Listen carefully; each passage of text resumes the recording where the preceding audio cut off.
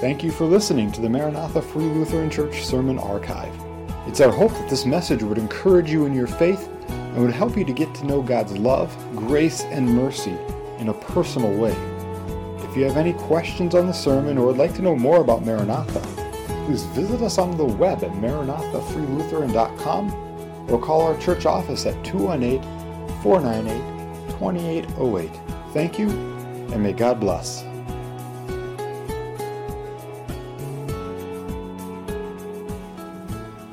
I want to ask you today, what kind of life do you have?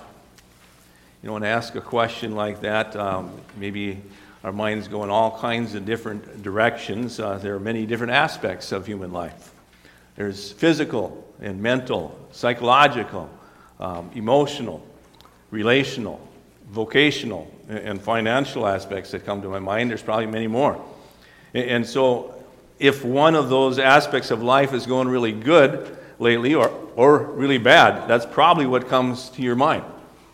If you're a farmer, then vocationally, you maybe were a bit concerned just heading into this spring with the possibility of a drought. And that's changed this last week, and farm life's looking a bit better with good soaking of rain we got for 3 days here. Maybe you're somebody who's dealing with some challenges financially, and maybe some of you got a stimulus check this last week that gave you a little boost and encouragement.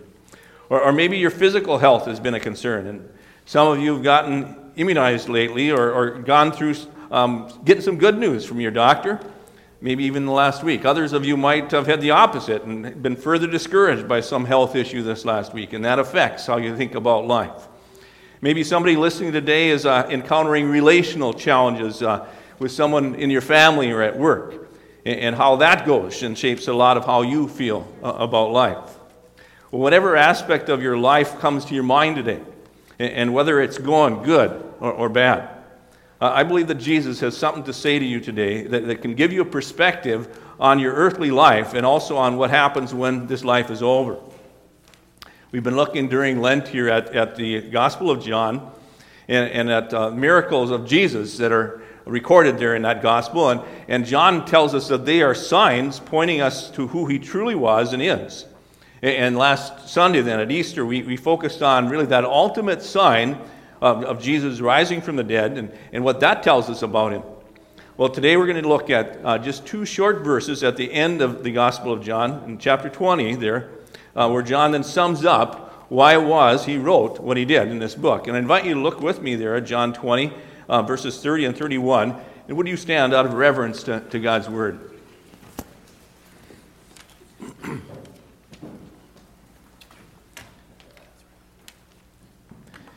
So then, many other signs Jesus also performed in the presence of the disciples, which are not written in this book. But these have been written, that you may believe that Jesus is the Christ, the Son of God, and that by believing you may have life in his name. Lord God, we thank you for this, your word, and we pray that as we meditate on these two short verses, Lord, that really sum up everything that John was writing and what his goal was in this. Lord, we pray that that goal would be realized in each of our hearts and lives and in those who are listening online as well. And we pray that you would have your way in our lives and that we would see life from the perspective that your word declares here today. We pray in Jesus' name. Amen. Please be seated.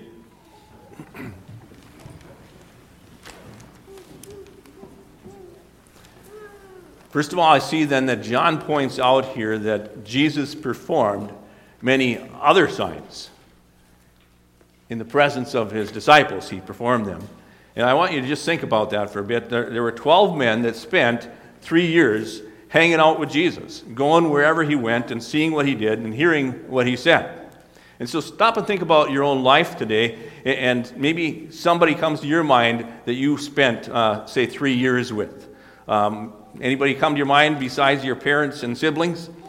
Or spouses, I guess.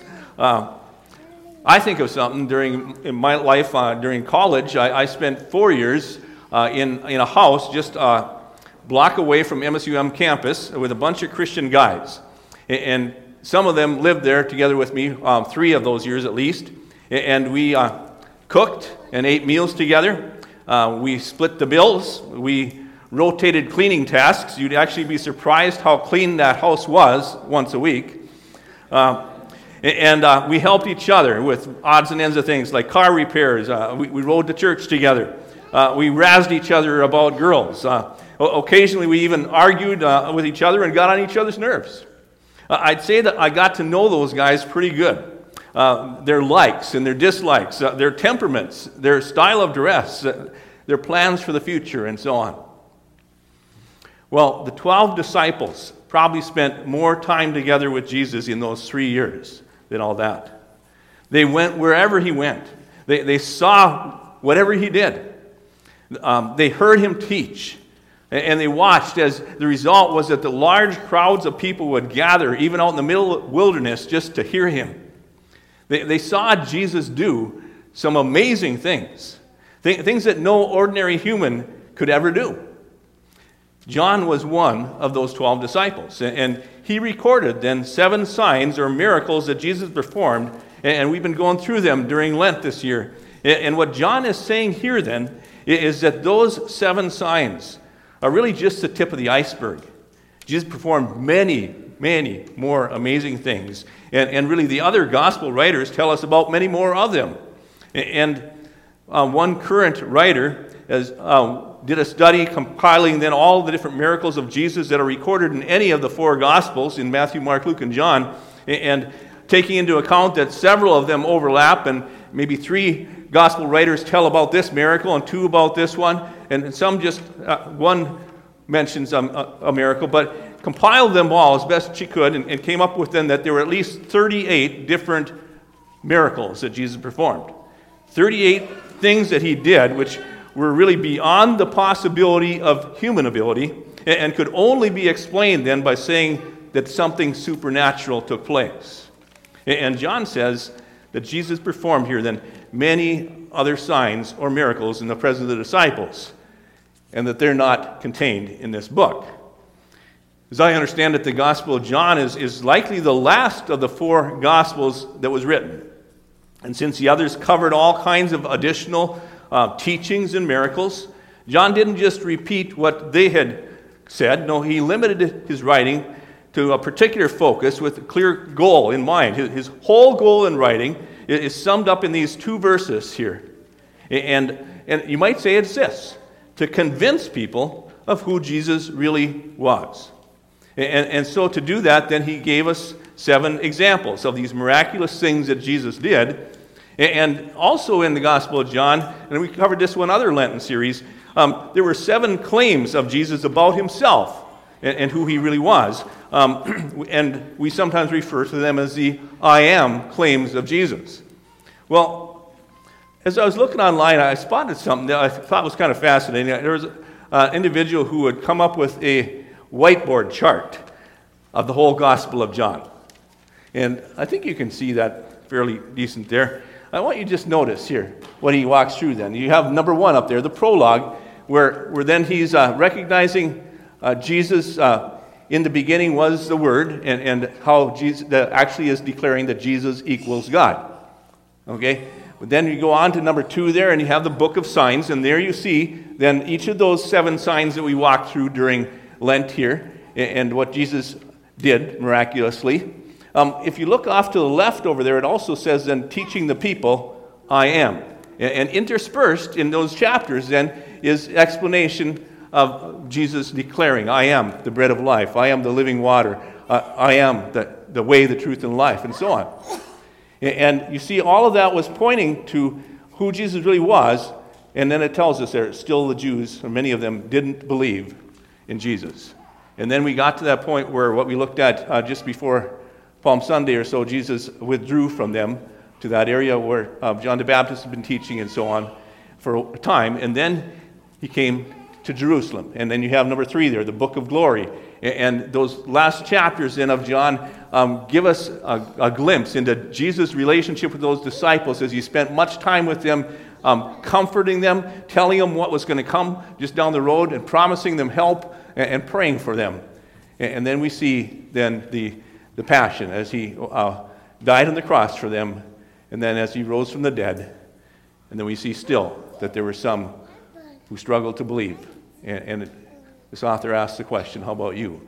And then number 4 there, the epilogue shows us Jesus in that last chapter then, visiting with the disciples again, feeding them and reinstating Peter and then ascending up into heaven. Kind of fascinating to think of. That's a summary of what really we see in the Gospel of John. Those signs were written that you would believe. Those 7 miracles Jesus performed, John recorded those as signs to point us to who Jesus really was, so that there would be no doubt in our minds about that. And he reports to us 7 signs so that we don't just try to dismiss a couple of those miracles as, well, not really happening. And we tend to sometimes do that, don't we? Take, for instance, this sign, changing water into wine, for instance. We might tend to just dismiss that or explain it away. People might say, well, water being changed into wine maybe really didn't happen. The water pots must have just gotten mixed up, and there was actually wine in them even beforehand. Or one of the healings you might look at and say, well, maybe it was just a coincidence. People might say, well, that sick person just happened to start feeling better at the same time as Jesus said he was healed. Or it might be explained away as a case of mistaken identity, and they tried to do that in one of the chapters we looked at here. The guy claiming to have been blind and to have been healed, that wasn't the same guy as the one blind before birth. It must have just looked like him. So some might try to explain it away. John gives us several examples, several miracles, several healings, always in connection with Jesus, and they start to be convincing as a result. And there's no other way to explain what happened, that he had powers to do things that only God could do. And besides the healings, there were the other things we looked at here, the feeding of the 5,000 people with only 5 loaves and 2 fish, or the walking on top of water that wasn't frozen water, or the raising a dead man who had been in the tomb 4 days and bringing him back to life with Lazarus there. And then that ultimate sign, Jesus himself dying, being buried, and then after 3 days, walking out of the tomb alive again. John wants to convince us that this Jesus was more than a carpenter's son, more than a prophet, more amazing than any other person ever to walk the face of this earth. And these 7 signs then were written that you might believe 2 things, he says, about Jesus and who he was and is. That you might believe that he is the Christ, that is, that he is what all the Old Testament was talking about, the Messiah that the Old Testament prophets spoke of for hundreds of years. That promised one, that Savior, had arrived at last, and he was Jesus of Nazareth. Not a mere man, but rather the Son of God. Because you see, only deity could do such miraculous things. And so I ask you today, as you think about these things, how about you? Are you convinced of these 2 things concerning Jesus? If not, then I would invite you to keep reading. Read the whole Gospel of John. Read the other Gospels and ask yourself, is there really any other way to explain the amazing historical person of Jesus Christ? Could 4 different Gospel writers each tell of Jesus' various teachings and many miracles and have just really made all of that up? Could they have fabricated such a fantastic story about a mythical person? Or could they have then just kept those lies from being exposed, even when it meant martyrs' deaths for all of them except John, for holding to those miraculous accounts, for holding to that testimony that they had, that they personally had seen and touched Jesus alive again over a period of 40 days before he ascended back up into heaven, and they watched him go. John's goal in writing is to absolutely convince us that Jesus is the Christ. He's the promised Messiah, and that he truly was and is the Son of God. And if you're convinced of these things, if you believe in Jesus as the Christ, the Son of God, then I want you to look just beyond that here at what John says that you then have. He says this, that by believing in him, you have life in his name. And as I was studying this, I found it rather interesting, and I'm no Greek scholar by any means, but there are 3 different Greek words that are in the New Testament, all translated into English, into that word life. And one of them is this word bios. You recognize that perhaps. Biology is a word that comes out of that there. It's life of the physical body. Think of it then as our physical existence. And we all then have this kind of life. If our heart is still pumping and we're still breathing. And this word, this Greek word is not used in the Gospel of John. Whenever John talks about life, he's talking about something more than just the physical existence. A second word, Greek word that is used in the New Testament for this word life is this word psyche. And now that's not just physical life, but more, it's the psychological life of the human soul. That is the mind and the emotions and the will. And that word that we know of psychology comes out of that root word. We all have this kind of life as well. If our brain waves are still working and we're processing information and we're feeling things and we're making decisions. That word psyche is used 8 times in the Gospel of John. However, most of the time when John talks about life, he's using a third word, which covers then the dimension of human life that includes the physical and psychological, but also the spiritual dimension. He uses a word that includes an aspect of human life then that some people completely overlook. And they either then don't know the spiritual aspect of life exists, or they choose not to experience it, or they claim some sort of spirituality that's not really connected to the one and only Almighty God, the creator of all things. Some people think of spiritual life as connecting with nature, for instance. However, if they worship the creation, rather than having that creation then point them to their awesome creator, they're missing out on life as God intended for them. Well, that third word is this word zoe. Excuse me a second.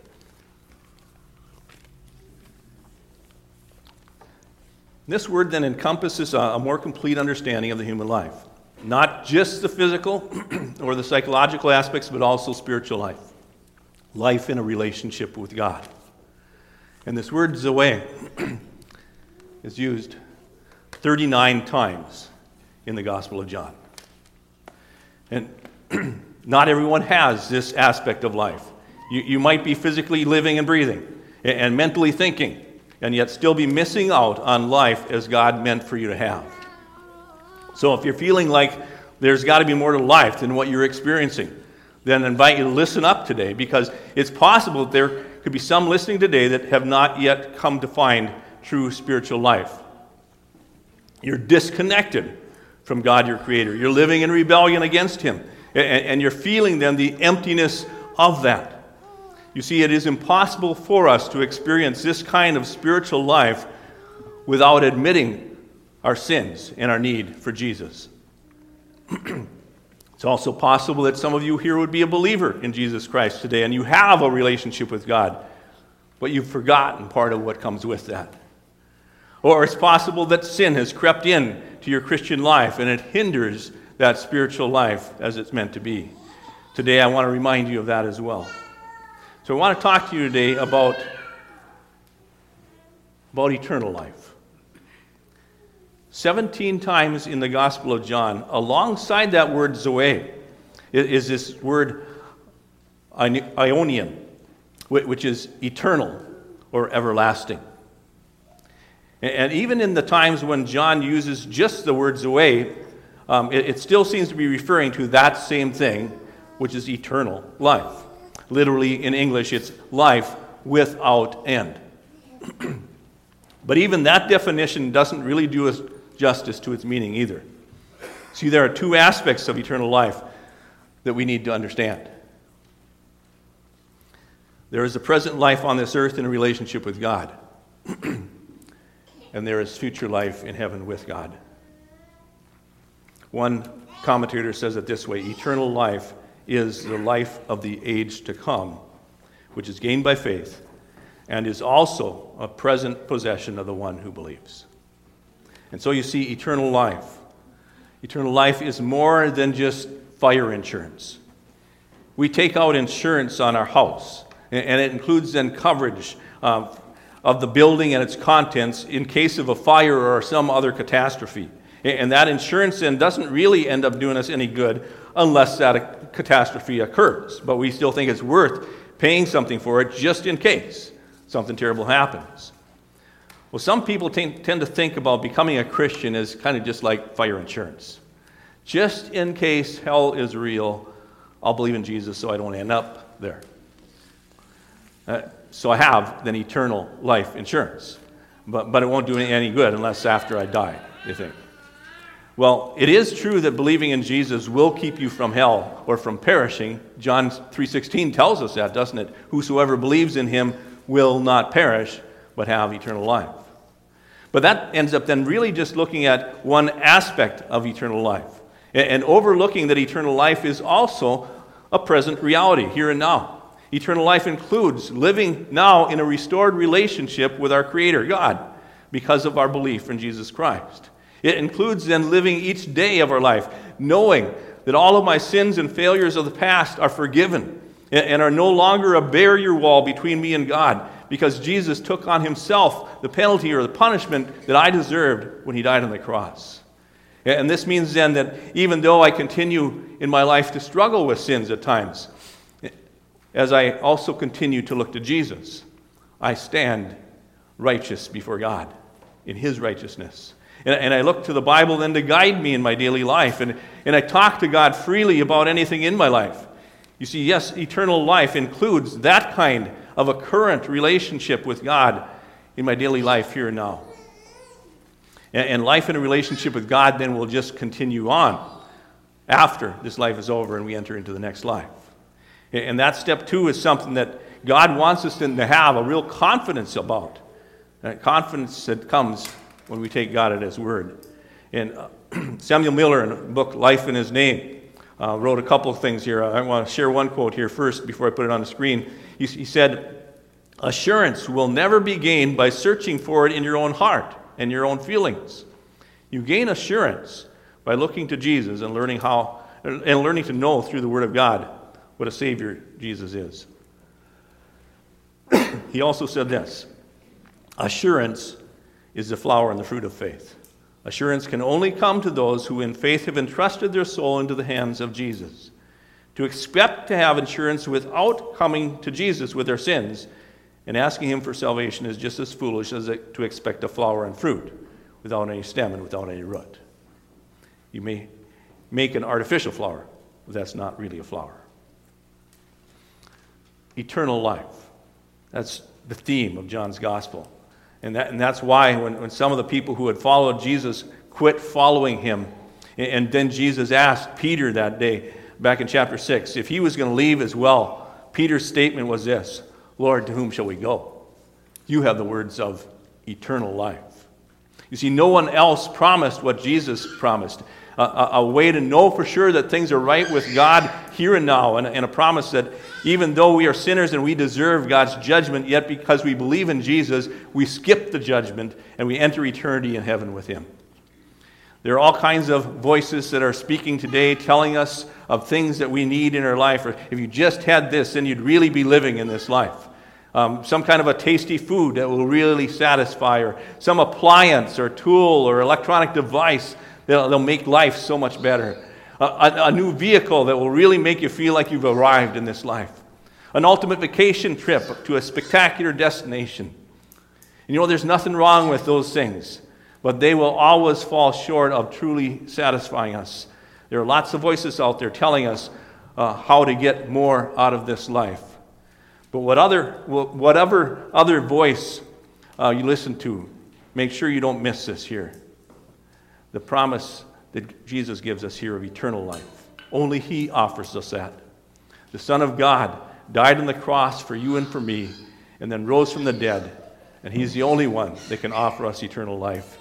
And he said this, "I am the resurrection and the life." That is the Zoe, the eternal life. "He who believes in me shall live even if he dies, and everyone who lives and believes in me shall never die." John speaks of life eternal. 39 times then he uses that word, Zoe, because he wants us to know who Jesus is and to have this kind of life in his name. And there's nothing more important in all of this life than to know that.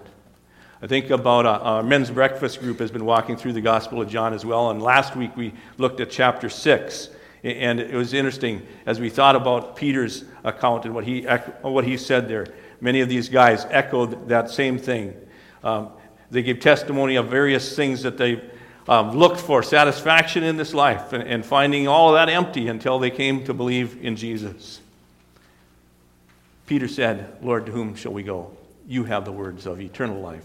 And we believed and come to know that you are the Holy One of God. I ask you here today, in closing, what kind of life do you have? Do you have eternal life? The most important thing in the world is to come to know that. Let us pray. Lord God, we thank you for your word.